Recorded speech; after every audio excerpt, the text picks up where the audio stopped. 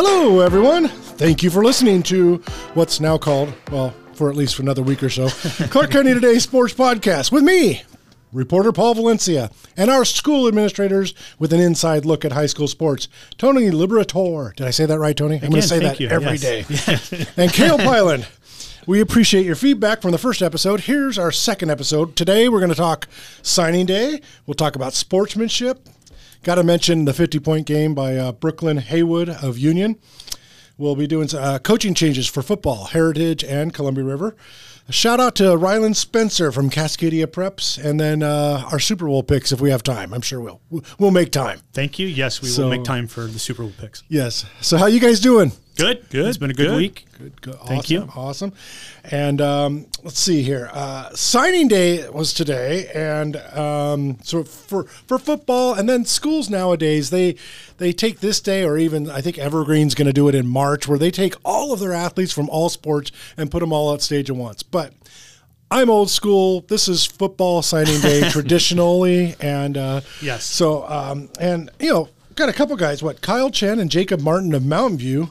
They're both going to the Air Force Academy. Yep. That's special. That's very special. And so, Cale, I wanted to ask you, did you ever have an athlete go to one of the military academies? No, I actually never had anybody sign with a military academy. I had a number of athletes who were recruited by the military academy, and Air Force in particular does a really good job in this area. Their presence is really kind of pronounced. But it's just such a different decision for a lot of kids, when you're making your college choice, going to an academy versus going to just a regular comprehensive university or college. So kudos to those guys. I mean, that's a lifestyle choice. Absolutely. Tony, you were with Columbia River for years, and you've been with Vancouver Schools for years. Do you know same as Cale. The only nothing as a coach, as an AD. This is kind of a weird situation. We had a River student sign with Air Force Soccer. He never played for Columbia River Soccer. He was all club. Oh, gotcha. So and I didn't know, and the parents just said, "Hey, our son is signing with Air Force for soccer. Can he be part of the signing day?" And that's the one we did in June, I think, when we kind of lumped a lot of the kids together. But right. But we did have a lot of recruiting. I think Cale, Air Force was definitely a presence. It's the furthest west and all that. So, well, as a former Army soldier, I got to say, go Army. And I actually went to West Point once, but no, I was never smart enough to attend West Point. But when I was stationed at Fort Drum, New York, I went down to an Air Force Army football game and wrote a couple of stories on that. And if you've ever been to West Point, it's special. And it's I know the country's only a couple hundred years old. The place looks like it's 500 years old. Oh, sure. In a great way, in a wonderful way. Well, and it was, you go back, it was the site of West Point was a fort in the, my history teacher coming out now. There you go. In the Revolutionary era. So there you go. And then you go to Air Force Academy and everything is all modern. It's just, they're complete opposite. They might as well be 200 years apart, not just 2,000 miles apart. Right. But it's fascinating. So congratulations to those guys. Going to go play some football for Air Force. Other potential signings, I'm just going to do a few names just to give a little shout out. Jonathan Landry, Evergreen. And these are potential signings. When we're recording this, we think they signed today or are going to or have at least made commitments. Eastern Washington for Jonathan. Jonathan Stromberg, tight end from Skyview, going to Idaho. Jalen Salavea, Skyview, going to Portland State. Ty Evans from Skyview, going to Central Washington. Joe Merlino of Union is going to Central Washington. Adam Watts of Columbia River, I believe, said yes to Idaho State. Okay. And I know I'm missing a few other guys out there. And the only one that I remember off the top of my head was also Mountain View's quarterback. Mitch Johnson. I saw that on Twitter. Central Washington, right? Yeah, that's really good for him. That's really cool. Yeah. And then I just saw this on Twitter, and I was actually in Mindy Williams Cleland's school classroom at Skyview today. Well, her son is the biggest Vancouver signing as far as Power 5 conference. Royce Cleland is going to the University of Washington. He's just a Jesuit kid. Yeah. So he goes to school at his first 2 years were at Portland. Skyview, if I remember correctly. Yes, they were. Yeah. And his parents, Cam Cleland, tight end in the NFL. And then Mindy was a two-sport athlete in the Pac-10. So It's pretty good. that's pretty darn good. I always tell people that she's the best athlete at Skyview High School. And she's a YouTube legend before social media, right? She is the one that hit the foul ball in, it might have been the NCAA College Softball World Series or just a home game for Washington. But anyways, she hits the foul ball and hits the guy on the bike. So that was on the Sports Center, like way back when. Like, so we're going. I never knew that one. Yes. That's So awesome. if you look it up, it's got like 10 million views or something. So. Right. So about signing day, get you guys' expert analysis, or not analysis, but just, hey, Cale, you had an interesting signing from the 2004 state championship Evergreen team. Taylor Rank went to the SEC, played at South Carolina. I know there was a connection between Taylor's dad and Steve Spurrier. I remember something about that. But I have to wonder, did Spurrier actually ever come to Vancouver? He did not. That was there's not a lot of kids from the Vancouver area heading to. Is he the last one? The SEC? I think so. I can't remember anybody else going to the SEC. It's been 20 years for sure. Yeah. And that was Taylor's recruiting was pretty interesting. He was actually he got an early offer to the University of Washington, and they were taking him as a receiver, and called. That year UW was not good.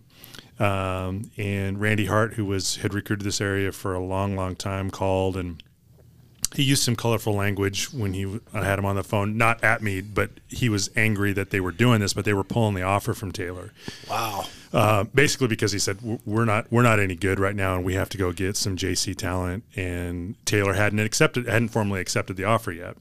So he was then recruited by a lot of big Sky schools, and in fact had taken a visit to Montana State and had texted me when he got home and basically said, yeah, I think this is where I want to go. I'm going to commit. And then Spurrier got hired at South Carolina, and Steve had been the receivers coach at Georgia Tech when Taylor's dad had played there. So that's where the connection was. And Spurrier's son called him, and there had been some buzz around Taylor. His performance in the state championship game had elevated that buzz, and they offered him and he accepted on the spot. Didn't take a visit. He had lived in Georgia, so he was moving back to the East Coast was not a big deal for him. But yeah, or as they say, the South. Yes. You'll get in trouble for calling that East Coast. Well, yeah, that's my West Coast bias, my Pacific Northwest bias. So he committed, but no, Coach Spurrier never made the trek out here. Right. Taylor didn't push the recruiting that far. There's a great photo of Taylor scoring a touchdown with the student section behind him, and it's just so cool that a guy from Vancouver scored a touchdown in the SEC. I just think that's really neat. And he wasn't a star running back. He had a good career, and I think he was really good at special teams. Yep. But he did get one start, and he had 100 yards in that start. And I remember there's all kinds of details of why he got that start with some guys in front of him, maybe not following some rules, but he did it. And so he wasn't a huge star, but he made it to the SEC, and he performed an hour. Then he went into that ultra strength man or CrossFit training. The guy's the fittest man in the world. So yeah. Anyway, I'm rambling, but hey, so was it? Help me out. The former Notre Dame coach who's now at LSU, is it Brian Kelly? Brian Kelly. Yeah. Okay, I did right there. Yeah. He was in Vancouver last year when it was leaked that he was leaving Notre Dame. Yep. So he was actually here recruiting one of our athletes, Tobias Merriweather. Yep. But so what other big name coaches can you recall coming to Vancouver schools, for Tony? Well, just personally, and that was a good question because I had to, going back to River, the biggest ones that I remember, and these aren't that big anymore, but when River had some dudes, Tyrone Willingham, when he was at Stanford, he was coming to see both Brett Pierce and Billy Knotts. Right. And then at that same time, WSU, so Mike Price, Mike Levenseller. You also asked us, Paul, some of our favorites, and Kel mentioned Randy Hart. Yep. And Randy Hart, when I was AD, this was right before he retired. He was at Stanford. So he coached at Washington for 20 plus years, a college assistant for over 40, and has participated as an athlete and then as a coach 10 Rose Bowls. Wow. And he remembered my name, and I'd met with, just like in passing. and he came in and would just talk, and we talk about River, and I mean he was close with Coach O. So Randy Hart would be my favorite, but we didn't have, now, and we talked a little bit about this prepping for the show, which is the recruiting has changed. Because I saw, I think Lincoln Riley came to Evergreen. Yes. About 2 weeks ago. That's Okay. huge. Oh, yeah. And when you're starting to see, like, to get USC's head coach to set foot in Clark County, that's big. Yeah. I mean, the Northwest guys would all the time. Right. But you're so I don't know if he was coming up to see Nike too. Yeah. But that's big. Yeah, So exactly. Yeah, and you'll see a lot of that too, especially with guys that get to new programs and new Yep. areas, right? So he wants to make his presence felt up here. And let's be honest, Clark County, as far as a talent hotbed, is different than it was Yes. even 5 years. I mean, there are guys here every year now that, Yep. that they need to make sure that they've got a foothold in our region, because there'll be players Right, that they're going right. to want. In fact, a guy also on that 2004 team, Cale, Greg Peach, Yep. ended up Eastern Washington, right? Eastern Washington. But then he played 10 years in the CFL. I Yeah. mean, so obviously a talented guy. Peach was a beast. Yeah, Peach he was a beat. but under-recruited. We had to browbeat Eastern Washington into kind of upping his package a little bit, because we were like, you don't understand how good this kid is going to be. And he was a blank slate. I mean, he you could see the explosiveness and everything, but Greg, I mean, he had a lot of weight that he had to put on when he got there. And once the weight came on, I mean, he was the defensive line. I forget the name of the trophy for the FCS, but he was he was a national player. the National Defensive Lineman of the Year. So Yeah. he was one amazing. heck of a player. Yep, nice guy too. All right, now we're gonna switch subject here to sportsmanship, and this has been going on for years. These scores that get out of hand in certain sports, and basketball is a big one. And this year in the state of Washington, Oakville beat Mary M. Knight in basketball, 107-4, 107-4. And I've heard some internet rumors that they changed their schedule around. That I could never get confirmation of what actually has happened. But they're trying to fix that before they go into the postseason. But I just kind of wanted to ask you guys, your thoughts as administrators and former coaches. How do you combat this when the scores are just getting that crazy? Well, Cale, we'll go with you, Cale. Yeah. To me, and I don't know the specifics of that situation. I don't know what was going on with Mary M. Knight, but to me, it's really inexcusable. I don't know how you do that, and because even there has to be ways. Even if you're just going to tell at that point in time, telling your team not to shoot. I know there's some people on the other side of it that say that that's more demoralizing than having them run the score up to that extent. But that's not good. That's not good for high school athletics. It's just it's not. And so it would be very difficult for me to really understand or to get an acceptable explanation of how that took place. And if that truly was the best that they could do, then what they've decided to do and not play those games, I mean, there's no reason that game should be played. Right. Tony? Yeah, it's very similar. I would want to know, some very specific. Are they still pressing? Right. Are they? Did you? How long were the starters in? Mm-hmm. There's a lot of different factors. But and I know that you tried to confirm. I also texted some people just to see, and I haven't got any sort of confirmation yet. But I think the league did step in, and that's what you alluded to. And and I think that's important. And and Kel and I. This just popped in my head. Last year, Kel and I had to work on a sportsmanship thing. Was that softball? Yeah, Yeah. and yes. but like I had known Kel, and I was just filling in because my boss asked me, because our AD wasn't on site at that time. He was he's taking some personal days and whatnot, and so it was just one of those things. And Kel was like, "Hey, this is what happened, and this is what we're going to do," and. Right. Well, so it's I trusted that. I think 107-4 in basketball is 10 times worse than 25-1 in softball, but or whatever it was in softball. Yeah.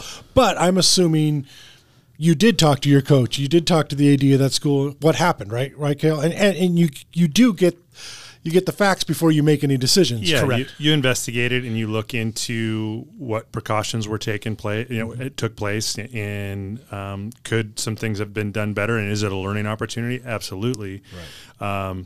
But in talking with that wasn't a situation where the coach was just being blatant and trying to was trying to have what happened. She had taken some very definite steps during the contest that weren't as effective, I think, as everybody would have liked them to have been. Right. But so you do have to look at those situations. But a lot of times, now speaking as a former coach, you have a pretty good idea if you're going into a contest that's going to be as lopsided as that one was going to be. And so you should be taking precautions like from the start. Who are we starting? Who are we trying to run sets for? You can do some things when because 107-3 is that or 4 whatever. They were in single digits. That the talent discrepancy is going to be so massive that you could have played. You need to have a plan going into the game to try to avoid that from happening. Exactly. I don't even understand it because there is a running clock in high school basketball. Yeah. So I don't even know how you can get to 107 unless you're trying to. And let's face it, they must have been trying to. But it's interesting. We talk. Obviously you're part of a volleyball family. There are no issues in volleyball because there's a set score you go to, and if you beat someone 25-2 or 25-2, 25-4, 25-2, it's just over. The game's over. Yes. The match is over. Yes. But in basketball, it's a time. Football, we have running clock, but football seems to have worked it out. Most football seems to work it out. You get to running clock, and it goes really Some varsity fast. still is probably an issue. Yeah. But I think varsity level around here, I think the coaches have, and we talked about that last week about scheduling. I think the coaches around here now have worked a lot of the varsity schedule out. Well, and the one sport where there aren't any precautions and it really is a clock that runs is soccer. Yep. And in fact, I know James Ensley from Fort Vancouver tried to write an amendment last year that didn't get supported, but was trying to put in some sort of mercy rule for soccer as well, because we do really need one. I mean, it's there are, you see some soccer scores where you just scratch your head and go. And the problem is with soccer, like you can look at a score and it's 8-0, 9-0, and that to some people that don't know anything about soccer, 9-0. I mean, that's not that big a deal. 9-0 in soccer, I mean, that's like 63-0 in football. Right. So. Right. And it's and also the talent level even within leagues. So it's not like you can play a non-league. We're not going to play this game. If it's league, I mean, sometimes fortunate. It's in the number one team in a league is so much better than the last place team. But I don't know. I just wonder if we need in volleyball. There's a spot where the darn game ends. If you get to a point, why can't we do that for football and basketball? We have running clock at football at 40 points. I think it's basketball's 35 points. But in basketball, if you get up by 50, why don't you just end the game? I mean, I'm just throwing that out there. Because you're not coming back from a 50-point Paul, game. I think you're larger. I think at least on the as the AD side or maybe even the coach side, this is those things where. And I've seen it work where leagues work together or the league schools really work together and just say, we shouldn't be playing JV or we shouldn't be playing this game. Now, this league is reacting to that score. So I'm just curious because there's postseason ramifications. Clearly, they're good. Right. And so I don't know, and I'm sure Kel will hear District 4 will come up with something, and that's not for us to talk about right now, but they'll come up with some sort of solution that supports both schools or all the schools. I actually should point that out to our listeners that there are some things you two are not allowed to talk about just yet, especially if it's something that is coming up in the next week or two. In the WIA, it may be on in the eligibility in the district stuff. So I don't know. I don't see it anymore. I would imagine it's going to be this month. Yeah, for sure. All right. Well, let's do a little bit more. A little bit more local. We'll do Brooklyn Haywood, freshman from Union, scored 50 points, And I did just a little bit of research with. You guys remember Kevin Greenwood by chance? Yes. Yeah. Yep. So he used to keep all the basketball records for Clark County up to about 2003, 2004. So he sent me a bunch of records, and there's been a handful of boys who have cracked the 50-point mark. And then just recently from Fort Vancouver, Khalil Singleton got 55. Just a couple signed years with Holy ago. Cross, coincidentally. Yeah. So Holy Cross. That's awesome for him. And but we've had some 50-pointers. We cannot recall a 50-point score in girls basketball. So I'm not saying it's a record because I don't know, but definitely rare air. And Well, I was racking Tony? my brain to go back with. So some of the Mountain View, remind me, your era. Well, a little after my. Didn't she go to Oregon? It was What was a her little name? after, little after my era. Angelina. Angelina. Wolbert. Okay. Wolbert was her name. She was Yelverton incredible. now. She's actually elementary school principal for us. Oh, okay. In every school district now, but. Yeah, I don't know. I mean, she was an inside player, so the 3-point shot wasn't available to her. Right. And Corinne Wilson was part of that team too. Who was she was a longtime girls basketball coach at Heritage High School, and she could shoot. I don't know if Corinne ever had 50. Right. But that would have been like mid 90s. Right. And so the only other one that I remember, and she's maybe a year or two older than me, was Lori Merlino. Okay. And she went to Fort, coincidentally, played at UW, and but I don't remember 50. Yeah. And that was before the 3, but she could score. Right. And she, was probably a top 5 all-time GSHL player. Yeah. But 50 in a high school game for any level, 32-minute game. None of the Prairie Girl, no corrals. Well, Ashley was, I think, 37 or maybe 40, and Heather was more of an all-around. So never got into that range. And we've had some 40-point games, but I just can't think of a 50 for a girl. So congratulations to Skyview Brooklyn. made their run. I guess that was more of a team too. Brooke Bowen was Yeah. So she could get 25, but 50 is just That's a lot different of points. world. And I'm gonna go on a little defense here. I told you guys I would. So I met Brooklyn and her parents. I spent about 2 hours in their living room in December. I've never written a profile this big on an athlete who had never played a game yet in high school sports. But that's how big she was in club ball across the country. 50,000 Instagram followers for this 8th grader at the time, because she's that good of a shooter, that good of a potential basketball player. Division I scholarship offers before she played a high school game. So I wanted to get to know her, and I'm glad I did. She's really, really nice. And, she's a basketball player, but she's also just, she's a teen girl who just, loves basketball and enjoys being around friends and stuff. But it's funny. So everyone was writing about the 50-point game, and on social media you get the trolls and the people going, "Oh, she did that against a 2B school, LaConner." Right? Yeah. Well, first of all, LaConner is a top 5, top 10 team in 2B, and they're looking for competition. They want to go.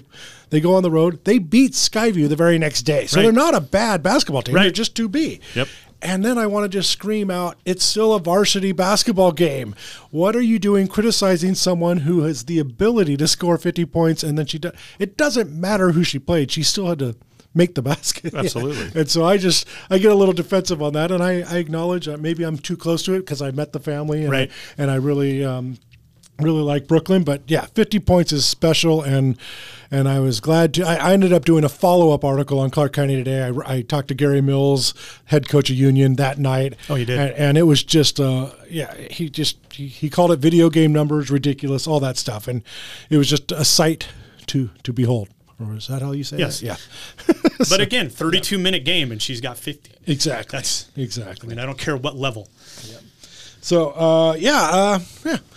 I'm just trying to think. We've had some really good. We've had Union's had some okay basketball teams. They're not considered a great program in girls basketball now, but nobody's done 50 at Union. I can tell you that. That's I darn can verify that. Yeah, yes. that one I know. That one I know. So it's at least a school record, but I still think it might even be a bigger.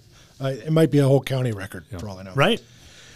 All right, we also had some coaching changes in football. That happens every year, but at Heritage, statistically, sorry, Cale, I know you're the Evergreen School District athletic director, but Heritage statistically had its worst season of in its history. Yeah, it just Sorry, I'm trying to sugarcoat. No, they struggled this year. It, Yes, but yeah. yeah. So, their coach resigned, and then you guys have hired Kevin Peterson, who has been teaching at Heritage since 2004. He's been an assistant coach for many of the years. But what I also love about it is he took some time off, family commitments and things like that. So he's not burned out, but he's still been a teacher the whole time at Heritage. So he knows the challenge, and he also knows how awesome it's going to be when it turns around. But I was going to ask you, Cale, I don't know how much, I know Jason Castro, the AD at Heritage, is in the hiring process. I'm sure you're a part of it. I don't know. But what are you looking for when you're hiring a coach? Oh man! So when you're looking for a head coach, and I tell folks this all the time, being a head coach, it truly is one of those jobs that you can't fully understand until you do it. Simply because it's just when you sit in that chair, it's a different view from that chair than it is from the assistant role. So obviously, you're looking for people that are passionate about kids and want to treat kids right. They have a passion for the place that they're going to be in, because that's super important.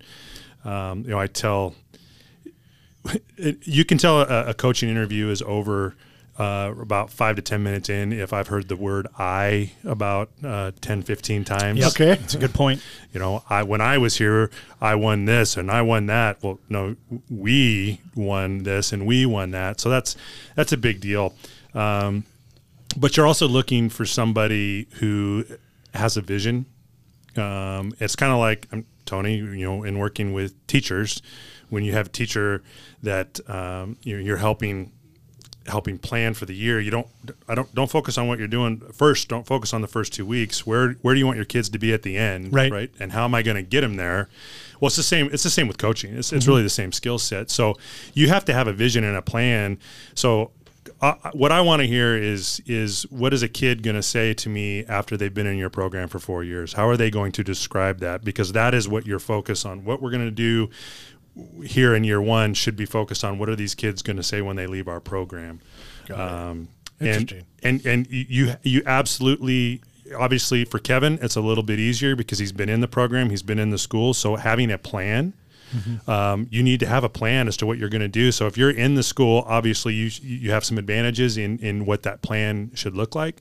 But if we're interviewing you and it's coming from, you're coming from out of district or out of the area, you still should be doing your research and have an idea of, what is the boys basketball program at Mountain View High School? No, JC's good. We're not hiring there, but what, if that were the program, if we were interviewing for that and you were coming from California, well, you should have an idea as to what the program is about.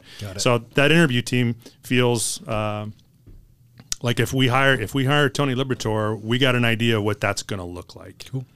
And Tony, you were an AD at Columbia River, so you hired coaches, and now you're an administrator at Fort Vancouver. You hired just teachers. Coincidentally, I sat in on a couple of head coaching interviews last week. We want what Kel was saying, those well-rounded individuals and to fit in. And I think I have met Kevin a couple times, just then as a coach, and I think Heritage got what I would call like a rolling start, because what I was always worried about as an AD is to get the head coach into the building, teaching wise. Right. And, that's when at least on my side, I would work with Kel's counterpart in our district, Mick Hoffman or then Albert Alcantar. What can we do?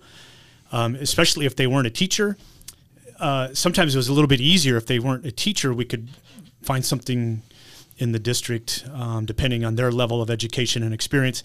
If they were a teacher, it's just the nature of the business now. I mean, it's a given, hey, a head coach we got to get him in the building, and you can't do that as often as you want. So I applaud, that Jason and Kevin, I mean, he knows Heritage, and that's huge. He's Mr. Timberwolf. Yeah. So, Kevin Peter. So that's what I would always look for. I have to get you in the building. Right. And speaking of Columbia River, Brett Smedley resigned as football coach last week. Get this. He coaches a varsity sport in the fall, football. His wife, Brianne, coaches volleyball in the fall, and they both have 2 young children. So, Brett told me last week that it's just time. He needs to, someone needs to focus a little bit more. Well, they just needed time away from the sport. And I got to go with you, Cale, because you have a very interesting. You know this all too well because your wife Lori is also a volleyball coach, and you both were at Evergreen in 2003 or 2004. You were both league champions, I think, undefeated or whatever. I mean, it was, you guys were going crazy, volleyball and football at the same time. Tell me what that's like to pull that off. Yeah, we lived it. Well, for us, it was easier because we hadn't had any kids yet. And so my daughter was born in 2005. And so we had coached together simultaneously. For 2, 3, 4 years before she was born. And then Lori she hung on for a couple of years after that. And it was really, I knew on Tuesdays and Thursdays, I wasn't hanging around in the locker room after practice. I was bolting home and taking Allie, and she was taking off to go get to her game on time. So once you have kids, so I definitely understand the motives behind this, because it just makes it much more challenging. When we didn't have kids, I was at her games, she was at my games, and it was fun, and we were both busy. We were super busy at the same time, so it really worked. But you can't both be super busy at the same time once the families start. Right, and then so Lori left volleyball for a while you still remained in football. Yep. Then, as I tell everyone, you got demoted to admin and left football. Yes. And then Lori returned to coaching, if I recall. So I mean, it worked out. So Brett, there's hope for you. There's hope for you, Brett Smedley, that you'll be able to get back eventually. But yeah, Brianne's a 2-time state champion volleyball coach, so she's not going anywhere. So I think so. Hey, another one that Cale's going to have to take a little bit more than you, Tony, That's just okay. because. But Ryland Spencer, high school football fans, players, coaches, you all know who Ryland is. I believe he changed the way football was covered in this state, and for the good. A lot of passionate people write about or scout players from their area. Even me in Southwest, I focus on Southwest Washington in my career in the last 20 years, but I don't do the state. Ryland took that to the whole state level and then made Cascadia Preps what it is. And anyway, I just loved it. I loved him. Rankings, writings, podcasts, and he just celebrated the athlete, the players. So he was great at it. Well, this week he announced he's stepping away. So, and I got a chance to talk to Ryland yesterday, and I gave him my opinion of why he might be stepping away, and so I'm going to go a little rant here, just a bit, but it's high school sports is a passion of mine. I think it's pretty clear. Anyone who knows me knows I love this stuff. But the last couple of years since the pandemic, it changed me, and we talked a little bit about this in the first episode, and it's some fans are just taking it way too seriously, going after officials, coaches, and sometimes even journalists. And I'm not saying Ryland, it was affecting him totally, but Ryland put his name on rankings, he and stuff like that. I don't do that because I just can't. I'll be honest. I have too thin a skin of that. And too many people get mad at rankings or predictions. Well, Ryland would do that, and I just guessed that maybe too many people were just giving him a hard time on it because you can't be right all the time. It's the guessing game. It's sports. But in my opinion, it's supposed to be fun. You're supposed to have fun arguments. It's sports. But too many people were taking it seriously, and there's a lot of other things going on. And all he said was, I don't disagree with what I said. And so, but anyway, Ryland, we love you, and I just think you made this state better for football coverage for all of us. So best of luck to you. But Cale, how long have you known Ryland? So I've known Ryland since, that would have been the 2000 football season. So when we were going through our bios last week, I kind of quickly said that I'd left the district for a year and was a head football coach up in the Seattle area, and that was at Juanita High School. And Ryland was a member of that football team. So I got a chance to coach Ryland my 1 year up there in Seattle. And I echo your sentiments, Paul. He's been really good for the state. And I always appreciated that Ryland also covered everything within the state. So it wasn't just covering, 4A, 3A football. He covered every level of football. The definition of a junkie. Yes. Yeah. We're talking 60, 70, 80 games a year he'd go to. Right. Yep. Well, and what was good, Paul, and you alluded to this, what was good about Ryland in the last, whatever X amount of years you said, is that he was good on social media. Yes. And I loved his concession rankings, things like that, right? Yeah. I mean, Yes. just, whatever he did or whatever he called it, that was funny. And he did highlight the kid, but also, like you're saying, that's the double-edged sword. Right. Is that people can get in touch with him easily and say, you are a blankety blank because you ranked Right. my school fifth instead of fourth or whatever. you know? Now, someone who might not love Ryland, I think they respect him, but they'll never admit it. The WIA, because Ryland was really a harsh critic of some of their choices and still is. But you know what? I have a great relationship with the guys at the WIA, I believe, and I respect what they do, and I always try to get their point of it before I write a column or something to rip on whatever. And but I love that there's someone like Ryland out there who is always going to be a harsh critic of them, and it keeps you on your toes. If you're the governing body of high school sports, somebody should be able to criticize you in a free society. So I love how Ryland did that. But I think the WIA respects him, though, even if they got a little frustrated with some of his rants. True. Yep. All right. So, all right. I guess, this is going quicker than I thought. So Super Bowl, we are, for right now, we're doing this once every 2 weeks. So we're recording this podcast the week after the AFC and NFC championship games. I'm still in mourning over the Chiefs winning. But let's hear from Tony and Cale. Who's going to win the Super Bowl and why? Tony. I'm going to go Chiefs 38-28, Mahomes, Kelsey factor. That's it. Okay. Without getting into too many details. I know you hate that, Paul, but Well, no, it's quite all right. I mean, I hate the prediction. I hate, Yes. That's okay. So. Well, Paul, you're not going to be much happier with me then. Yeah. Because I basically, when I'm looking at matchups like this, I look at quarterback and I know Mahomes is hobbled, but he was still pretty incredible on Sunday. Right. And then I look at the coach, not that I have anything against Sirianni, but Mahomes and Andy Reid, it's tough to pick against those guys. Yeah, I'm a Raider fan. I know. I know how tough it is. I know how tough it is. Hey, will they do some kind of like ring around the rosy play Oh, and then gosh. snap it That and was- try to score? That was weak. That was weak. Weak, or it took a lot of courage because you got to play the Raiders twice a year moving Yes. forward, and Yeah. I don't think they're going to forget that. Hey, and you know what? That also might have been when the Raiders beat the Chiefs in Kansas City a couple of years ago. John Gruden Yes. drove the bus around the stadium for a victory lap. I mean, remember that? Yes. I love the Raiders more than anything. That was the inevitable victory lap on the field. Yes. I guarantee you they didn't forget that. I'm not mad that the Chiefs did that. I called it weak just because they're the Chiefs and I'm a Raider fan. I'm supposed to say that, but no. Hey, payback's you know what? And I'm sorry if you do a victory lap for a regular season game after you've been owned by this team for years. I don't know. I understand why the Chiefs made us look bad. So anyway, those are fine opinions, you two, on the Chiefs. But before those are smart opinions too. But mine, I present bizarro world opinions when it comes to my football. So here you go. First off, you must understand my love for the Raiders. These guys do. But my love for the Raiders trumps pretty much everything else in this world. Not everything, but almost. So when the Raiders are no longer in the hunt, which is often, my sports hate takes over. And that's what happened in these playoffs. The best thing that's happened in these playoffs, the Chargers blowing a 27-0 lead. Oh my gosh. I agree. That was great. That was awesome. I love it. The only thing that will top that is if the Chiefs lose. And I'm saying, please let it happen. I'm not predicting a Chiefs loss. I am hoping for mankind that the Chiefs will lose. And I think the world of Mahomes, and I believe Kelsey is the greatest to ever play his position. So this is not personal. I respect the athlete, but I hate the team. But here's another reason to pick the Eagles on Super Bowl Sunday. For mankind. The last time the Chiefs won the Super Bowl, the world almost ended. You think the pandemic prediction. You might think that the Chiefs winning and the pandemic were coincidental. That's your right.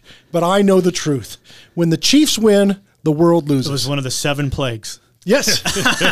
So just fly, Eagles, fly, everyone. Fly, Eagles, fly for mankind. So anyway, we hope to do this every couple of weeks for now, and then maybe we'll be in so demand we'll do it once a week, and then eventually you guys can quit your jobs, right? Yeah, we'll just save us full time. Syndication is right around the corner, I'm sure. Thank you, Paul. I see it. But anyway, Tony, Cale, anything you want to add? No, I'm good. I'm looking forward to we'll get our spring training Oh, that's right. Next time. Yeah. Yep. No, I'm actually making a trip down. So. Oh, sweet. You guys could it'll tell me be fun. about it. I've Yeah. never done that. All right. Well, this is Paul Valencia for Kale and Tony. Thanks for listening.